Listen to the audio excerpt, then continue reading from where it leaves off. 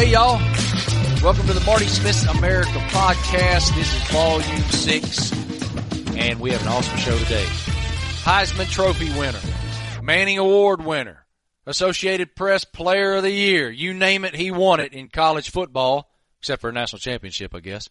Baker Mayfield is here on the Marty Smith's America podcast today, and we dive into everything Baker. We dive into what he's done exceptionally well. We dive into what he has done wrong. We dive into who he is and what he expects to become. He's a fascinating person, just celebrated his 23rd birthday, and he's eyeing in just a few days hearing his name called in the first round of the NFL draft. And you can call him polarizing. You can call him controversial. You can call him any number of things. But one thing that is certain, you can call him confident. Without further ado, here's Baker Mayfield. All right, Baker. First thing is, young man, I know you just had a birthday, the big 2-3. Happy birthday, son. Hey, I thank you for that. Thank you. What'd you do? How'd you celebrate 23? So in the midst of all my team travels, I luckily got a 2-day break for that. So my girlfriend and I got an Airbnb in Santa Barbara and just kept it low key. Son, Airbnb with the girl in Santa Barbara. You can't hide money. Somebody's ready to get paid, boys. I like it. It's an Airbnb. Right. $49 a night. I like it. Just like the Motel 6 down the road.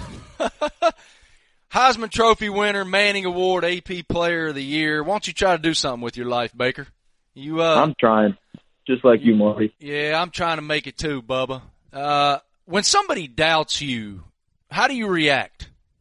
To be honest with you, it depends on who it is. For me, if it's somebody, coaches or players, that's motivation for me to try and do everything I can to prove my ability. Not that I'm trying to get their approval, but to just show them, I'm here for a reason, and I'm passionate about it. I love it. I love what I do. But if it's fans or anything like that makes it enjoyable. I think that's why college football is so special. Is you have the rivalries, you have the hate, the trash talk, and so that just makes it fun.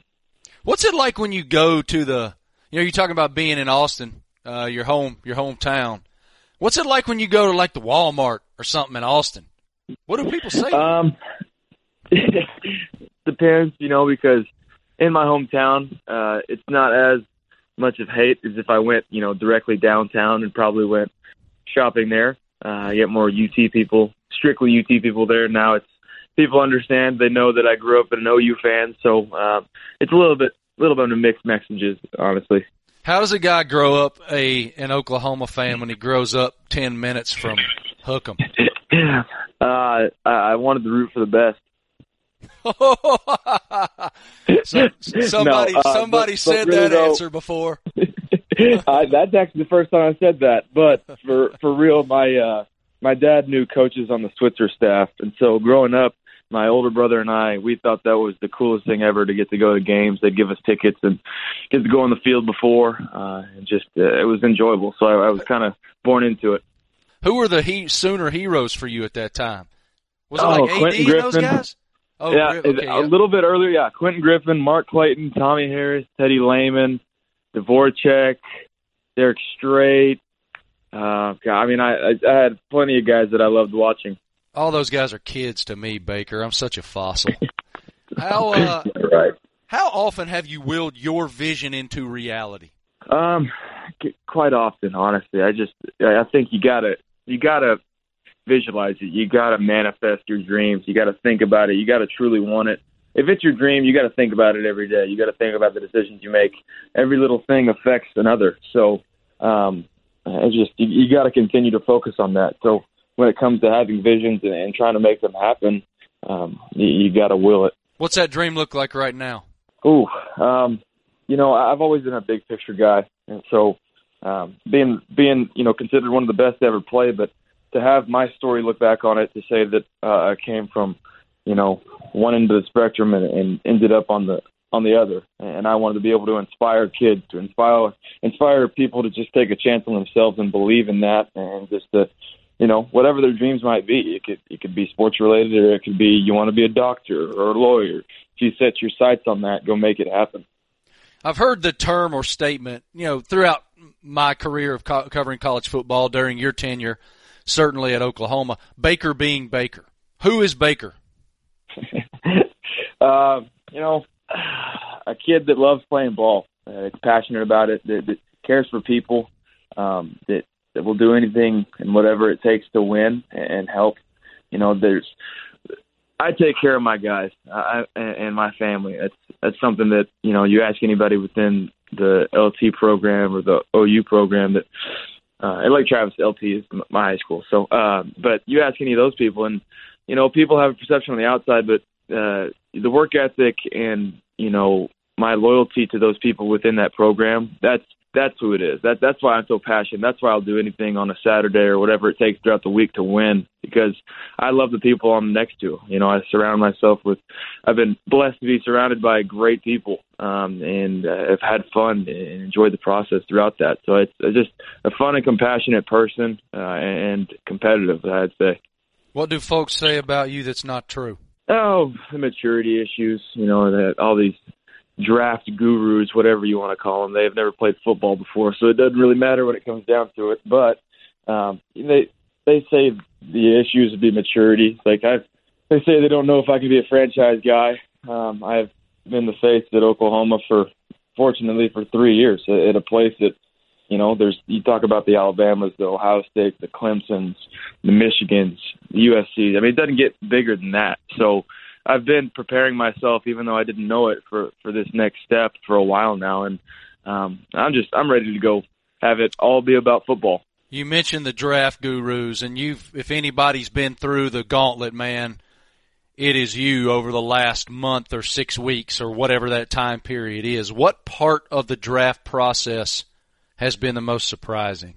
I think whatever people see on TV is not actually what's going on. There's just so much within the traveling and the meetings and the real grind about getting to get up in front of these people, these coaches, these owners and general managers, and talk ball with them, like getting to really show your stuff and put your resume out there. And so whatever people say on the outside, they truly don't know what a team's focusing on. They truly don't know what they want, what they might have, schemed up for draft day. So it's interesting to see that there's one obvious thing that everybody sees, and then there's another that behind the scenes that not many people know about. Which one of those team rooms you walked in was the most interesting? For me, I found them all very interesting because some teams focus on different things within these meetings, and that's what I loved about it is you get to see how certain teams operate, how they think, and what they want in their locker room and what they're needing. So to me, there's a little bit of interesting perspective on each one. Why are you a top 5 NFL prospect, Baker Mayfield? You got to have a good quarterback. Every team, you got to have somebody that's playing well at that position. So that's one reason. And then you got to be able to win. And for me, winning isn't just the wins and losses on the field. I mean, that's very important when you're talking about investing this much money into a guy. But you get somebody that has a winning mentality to push those guys around him to be better, to raise the level of performance and the work ethic, to change the culture in a locker room. That's what I say is important is winning, not just on the field but off as well. And so between those two, performance and winning. What's your message to anyone who says otherwise? They can sit there and watch. I've been doing it a while, so for me, if they say otherwise, the proof is in the pudding, and I'm ready to start fresh again and have to do it at the NFL. You discussed having done it for a long time now. How did you win the Texas Tech job? I got there in July, and Davis Webb was their guy at the time, and for me, you put your head down and you focus. And a lot of people thought that I was just given that job, but no, it's not the way it was. I had to start from getting extra reps with the freshmen after practice and then showing the coaches that I cared about it, getting into the playbook to when I got my chance with the 3s or the 2s that I could show that I knew my stuff. And then it's all about opportunities, and when you get those opportunities, take advantage of it. So the preparation is essentially why I got that job, and so a lot of that stuff people don't see, and they don't have to. A lot of that I don't even want them to. There's secrets to work ethic and how to do certain things that I've believed in and I've done, so I'm going to keep doing that. Well, again, you have this Facebook show Behind Baker, and in one of the episodes, forgive me, I forget which of the two that I've seen so far, you're sprinting up a sand hill somewhere on the ocean in California. Yeah. First of all, you're out of your damn mind, but second, I want you to take me inside the preparation, at least that which you will give me. You just said I don't want to give up all my secrets, but you got to give me. There's a mental side of that too.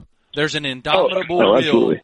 There's an indomitable will side of that the best of the best have that the other guys don't. How would you define that side of your life? That's kind of why I chose to train with the program I did. That was one of the glorious days. Was kind of like it was the Friday. You got to go to the beach, the sand dunes. I mean, obviously, it wasn't very fun.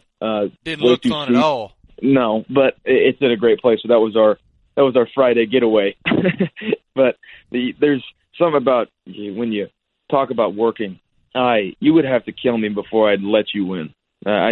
I will never give up, and that's something that the great ones have. They take that competition level to, heights that you could not even imagine. You talk about the Tom Brady's, the Peyton Mannings, and then just recently Deshaun Watson. You just talk about having the mentality to never give up, no matter what the situation is, no matter if it's you're working out or you're doing flashcards with math facts on them. There's something about it. There's a switch that the competitive guys have that I flip on, like that workout. I'm not the fastest guy, but I'm not going to give up, and you'd have to kill me before I let you win.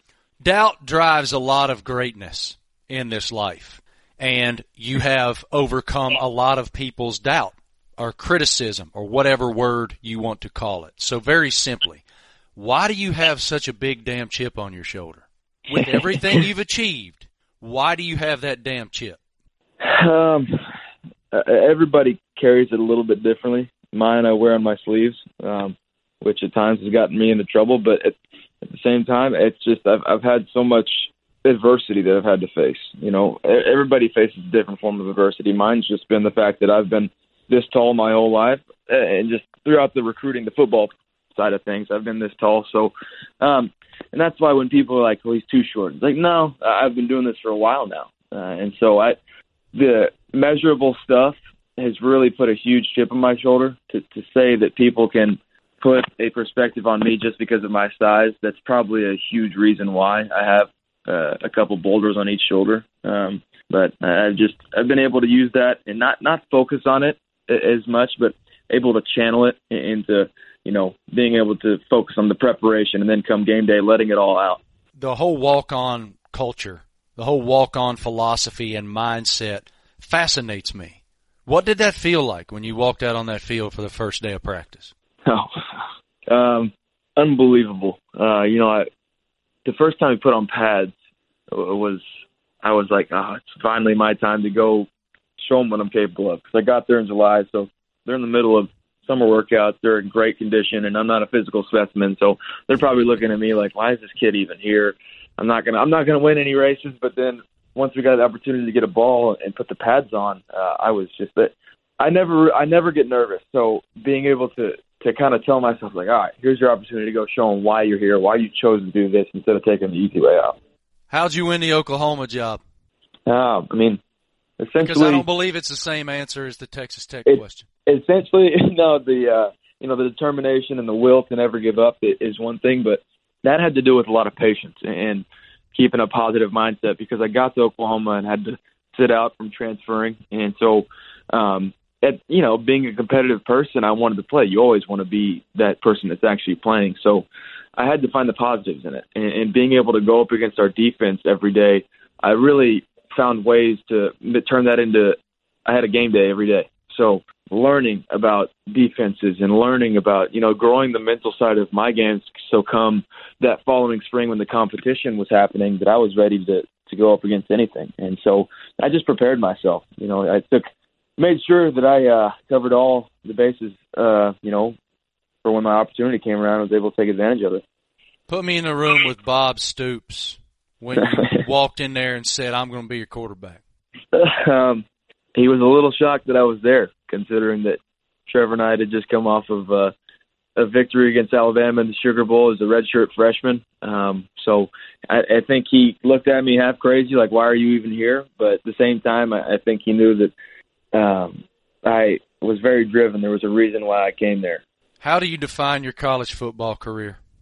Oh, a roller coaster with a good ending. You mentioned that you're never nervous.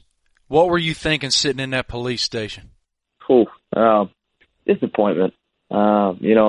Because like I talked about earlier, I love taking care of the people that have helped me, the people that I have loyalty to. And so that was disappointment, thinking about, my family, thinking about that I let them down, that they'd have to answer questions on my behalf because of my poor decision to run from the cops. So it's just disappointment. I was raised better. I know better. And so it's just knowing that one simple mistake can, tarnish my family's name and the people that, that have worked for me and stuck up for me. So it's just disappointment. What'd Mom and Dad say to you? They knew that I was going to be a lot harder on myself than anybody else could. So my mom they told me it was going to be okay. Just that everybody makes mistakes and, you learn from it and you move forward. And so they knowing that I was going to be very hard on myself, that's how they handled it. Everybody does make mistakes. Regardless of who or what you are, that is this life. Exactly. But some folks have different expectations than others. Baker Mayfield, you are one of those people.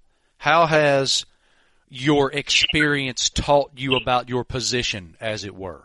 I have been unbelievably blessed to be put in this position. I now, not now, but I have been on a platform to where I can be a role model, to where I can be that example for kids or people in general on how to handle the spotlight, how to handle attention and do it the right way. I was, like I said, I was raised better. So to be that example for a kid, I was inspired by college football players when I was younger, to look up to them and say that's where I want to be. And to know that I've been blessed enough to be in the situation now, that's been my focus on how I'm going to handle it and to be that role model for somebody else. I've heard that you're tired of being compared to Johnny Manziel, so I will not ask that question. What I wonder is, what, if any, conversations have you had with Johnny Manziel? It's been a while since I talked to him. Honestly, it was at the Heisman ceremony in 2016 was the last time I saw him. But, I'm not tired about that. It's just the fact that people try and compare and say we're the same person. It's just, no, nobody's the same. Everybody's different. He's, God bless him. I hope he turns it around because he's so naturally gifted. And then, it'd be a great story to see that he turns it around and makes it. So, I'm tired of the comparisons because I'm never going to be anybody else. I'm proud of being different and being my own person, and I'm confident in that. What comes with winning the Heisman Trophy that we don't see? Just a lot of pulling and tugging from every which direction, from people that, kind of want a little bit of this from you and a little bit of that. And so being able to stay focused and realize that you still have your priorities, not getting caught up in it, it's obviously a blessing, but at the same time, it's not going to be the end of my story, and I don't want it to be. It's a great thing, and it's such an honor, but I still have my goals at the highest point right now. Throughout this draft process, I know that you've spent some time with Chad Pennington. What have you learned from Chad? Chad's a guy that's been through it, been through the NFL gauntlet, and he's done it the right way. There's not anybody that I've talked to or I've heard anything bad about Chad. He's an unbelievable person. He's a guy that, competed, had success, and gave back and now does things to impact lives after the process. He used it and he got everything out of the game of football, and it's giving back to everybody else now. So he's taught me how to do it the right way. Obviously I'm still learning, but he's a great example to follow and watch. What do you think is the best piece of advice he's given you to date? How to handle some of the interviews, how to go in there and make sure I'm professional and I get the point across that, yeah, I'm competitive, but I also there's a reason why. It's like I am, I have my story, I have my background, and that's how I'm wired. But at the same time, I can be a franchise quarterback for somebody, and I want that. And I want that more than anybody else. I read where your old man thinks you have a photographic memory. Give me an example. I don't know if it's photographic, but I would say a pretty good memory. I could list off all my buddies growing up, their phone numbers to this day. Some of them I don't even talk to anymore. I call them so many times to come over and play baseball or basketball or go swimming, I'd memorize all numbers, and I think that's how it started. So I started doing that, and then I loved math facts in elementary school. I competed with that, and it grew from there. And so I don't know, having to memorize numbers, and I thought it gave me an advantage on certain things, and just memorizing street signs and going around and just throughout the process of growing up, I loved hide and go seek, or we would play around the neighborhood, and I just knowing where I was in awareness, just stuff like that. I think I trained my brain to always remember little details, and if you focus on the little details, it can help you out a lot. I was going to say, what impact does that have when you're at a line of scrimmage and you have to make a decision on what they're trying to do to you? Exactly. No, that's you see little details. You talk about the great ones. They'll notice the guy is shaded on the outside. That means that he's going to, even though one other guy might be disguising a coverage, if you have one guy with outside leverage, it could mean the safety's rotating that way, or they're going to funnel him in towards the middle field safety. I don't know. There's just little details of recognition, and it comes with experience as well. Being able to, once you're comfortable in your own offense and you know your job like the back of your hand, then you can notice those things on a defense, and just it puts you in a great, opportunity to win. Put your guys in a good position, give them a good play, and be able to have success. The Behind Baker Facebook show, what do you hope that displays for the consumer? I want it to be entertaining. I want it to show who I am, but also just the whole process. It's such a neat opportunity to be able to go through the grind of the draft process, the pre-draft, going through the interviews, going through, now you're no longer a college athlete. You're getting to do certain things that not many others get to do. So just to be able to show a little bit of, what's going on and keep my Oklahoma fans in the loop, a little bit of that, and then also just to have fun with it, because everybody does their own, somewhat of a draft prep video, whether it's my path to the draft type thing, and it's a little bit different. And that's just always how I've been. I've always had it a little bit differently. How long is it supposed to last? So we're going to drop episodes every other day up until the draft, and then the last episode will be I think the day after the draft, I think we pushed it back a day. So we'll see. There's going to be, I think, almost 8 episodes, and then there's going to be a longer documentary that we'll push out through a network. You said on that show you were in the locker room, and you walked back in to where your locker room once was, or where your locker was, excuse me, and there was a wall there, a partition right beside where your locker was located at Oklahoma, and you said this was where the writing about me was placed. This was my motivation. I want to know what that writing said.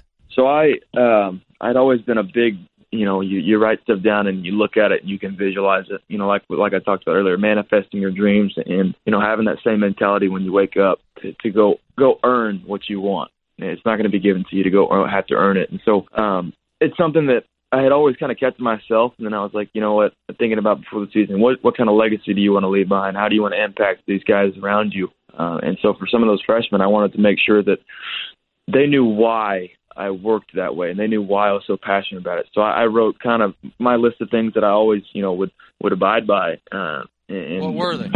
First couple, be fearless, be relentless, never give up, and then I went down my list of just personal things, and then at the end of it were the season goals, and for that year. And one of them that I didn't, quite accomplish was get your team to Atlanta and finish.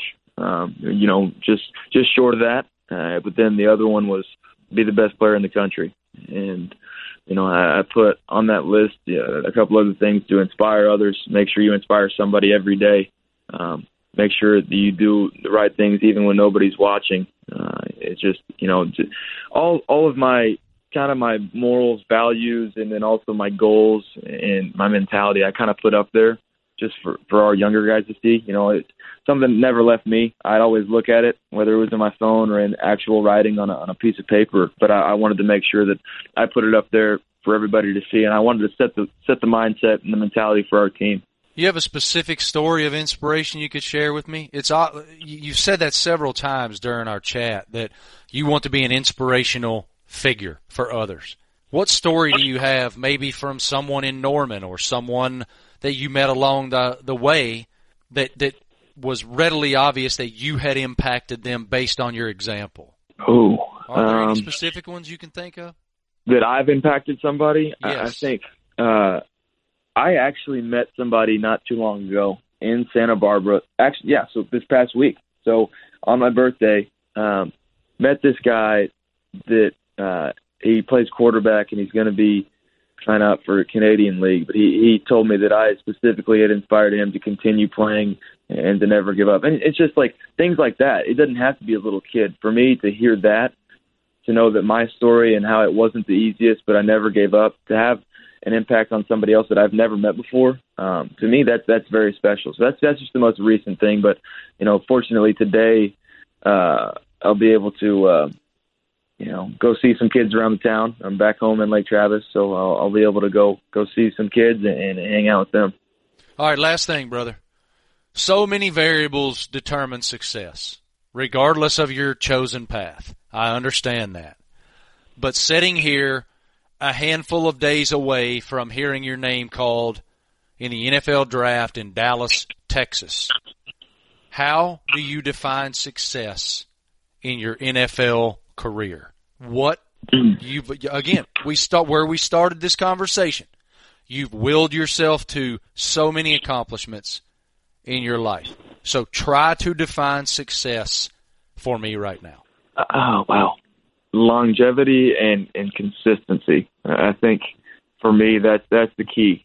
I think making sure I take all the necessary steps to ensure that I play a long time. So with that encompasses, obviously, you got to be playing well if you're going to play a long time, but then taking care of my body and doing the right things, and just making sure that I have everything, you eat, breathe, and sleep football. And with that, I can take care of myself and my family. And so success for me is to be able to play this game long enough to where my kids don't have to worry about anything down the road, and to know that I've taken care of myself and our family first and foremost. That would be the first part of success. And then consistency with that is making sure, I keep talking about it, is inspiring others, making sure I leave my mark, making sure that my legacy and my story is something like Chad Pennington, a guy that people, they don't have anything bad to say about. He got everything out of the game, and now he's able to give back to others because of how he did it. I wish you the absolute best, young man. I appreciate you. I appreciate your time. I certainly appreciate your talent and your drive and your will and your passion, determination.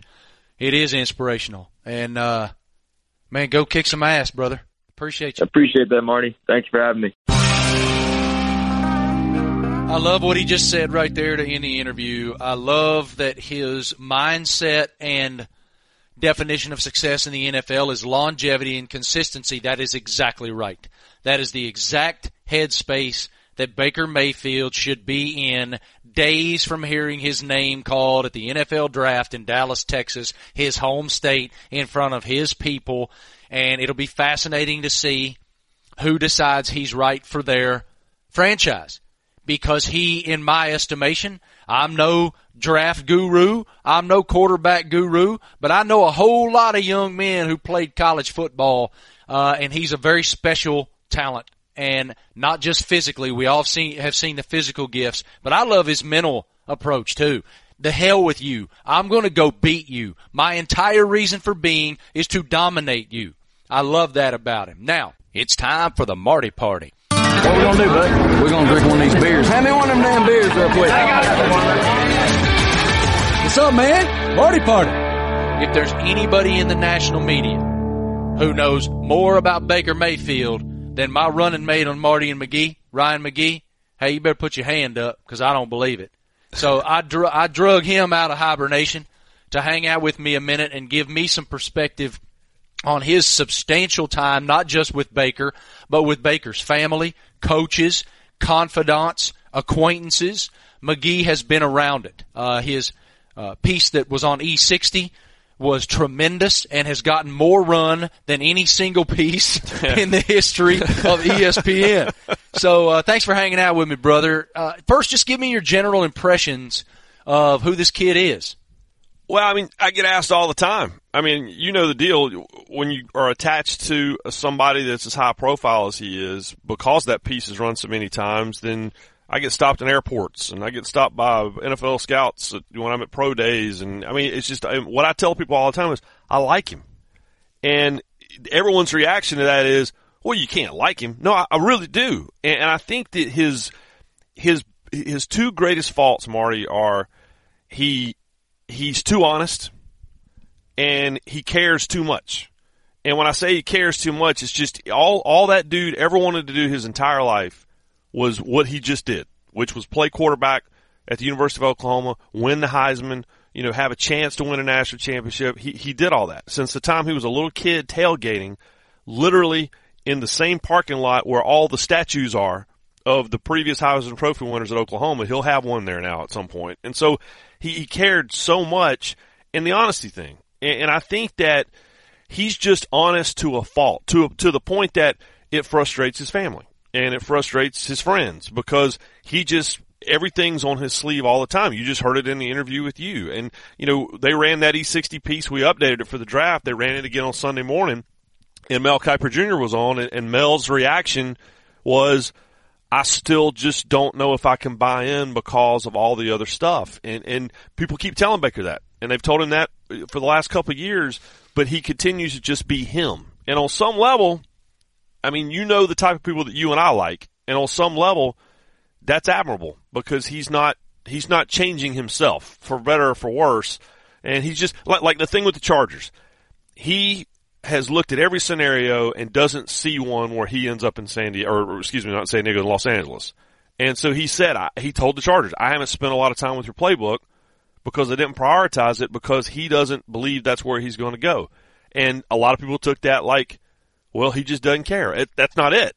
He's worried about the interviews that he thinks will actually have the impact on his life. So he's a complex guy, but you said it, he's smart. And I think that's the part that he's made bad decisions in public spotlights, and because of that, people think he isn't smart, and that couldn't be further from the truth. How have you seen that? It's very odd for me, by the way, to be interviewing you. Yeah, it's very uncomfortable. Right. I don't get uncomfortable interviewing anyone in the entire world, but I'm extremely uncomfortable interviewing you right now. One thing he just said to me that was really telling. I asked him, what were you thinking sitting in that police station? Yeah. Because he told me I never get nervous. I don't ever get nervous. So, okay, what were you thinking sitting in that police station? And his mind went not to football, but to family. Yep. And, oh my God, I have disappointed my mother, my father, my buddies, certainly, coaching staff and all that, but it is parents first. My parents are going to have to answer for this, not just me. Yeah, I can put it on my shoulders because it was a dumb decision. But my parents are going to have to answer for this. In your time with them and chatting with them and in Baker's periphery, as it were, what do they say about some of these decisions that were suspect? They drives them crazy. Drives them absolutely. His dad, James, is this very matter-of-fact dude. He was a walk-on backup quarterback at Houston in the 60s. He's an older guy, and he is as Southwest, he is as Texan as you're ever going to meet. I mean, we had to wait to do our interview with him for the 60 piece because there's a gas station near the house where every Sunday morning he goes and gets breakfast burritos. Like, that's as Southwest as you're ever going to find a dude, right? But indeed. And in the E60 piece, I kept circling back around with Baker, like trying to get him to talk about more details about that night. But what he kept going back to is exactly what you're talking about. What he was thinking in that video you see in the piece that no one had ever seen before, he's barefoot, and he's sitting on a bench. He's crying. I mean, he's sobbing. And what he's thinking about at that point, he ain't thinking about the draft. He's not thinking about the Sooners, really. He's thinking about having to call home. And calling home, he says it in the piece, was the most difficult part of the whole thing. And in that piece, the only person who, we hear it all from draft specialists now, but the only person in that piece, interviews that we did, almost a year ago, what they said was his dad was the only one that sat there and said, how stupid was that? Yeah. That was so stupid. And he goes, and the more details we learn, the stupider it gets. And so that's who his parents are. And honestly, that's why I don't worry that much about him, because there's an accountability that he has at home that he's not going to get anywhere else. All due respect to whatever team he ends up with, they will not hold him. They will not hold his feet to the fire like his parents will. And that's why, the Johnny Manziel stuff, at this point, we already knew before the draft Johnny had a substance abuse problem. We knew that his parents were checked out. We knew that his father had been part of the problem. We knew that the people around him were a problem. None of that applies to Baker. None of it. It's just not. That comparison drives me, dude. That drives me insane. I just said to him, I said, I know you're really tired of being compared to Johnny Manziel, so I will not discuss those comparisons, but I will ask you, what conversations have you had with Johnny? And he said it had been since the 2016 Heisman ceremony that he saw him, and he said, God bless him. I hope he gets it together because he is a special talent. And look, man, I will tell you this. If I'm a fan of a team, I would love to have Baker Mayfield as my guy. Yeah. Because he is someone who has willed himself to every fantastic prospect that he could conjure in his mind by sheer damn will. Yeah. Sure, he's talented. Sure, he's got a good arm and can throw the football. But you can't fake leadership. You can't fake moxie. You can't fake passion. You can't fake determination. That's either there or it ain't. Yeah, and he's got them all. And I saw Samaje Perine last week. And you might need to explain to the listeners who that is. So Samaje Perine was in the backfield with Baker Mayfield. A bad man. I mean, a stud 2 years ago. And came out a year early and plays for the Redskins now. And I think there's always that part in the back of his mind that was always going to wonder, what if I'd stayed? And there's that part in Baker Mayfield's mind that I know he says all the time, what if he had stayed? But those guys are still guys. And everybody I've ever talked to that played with him, the people that played against him hate him.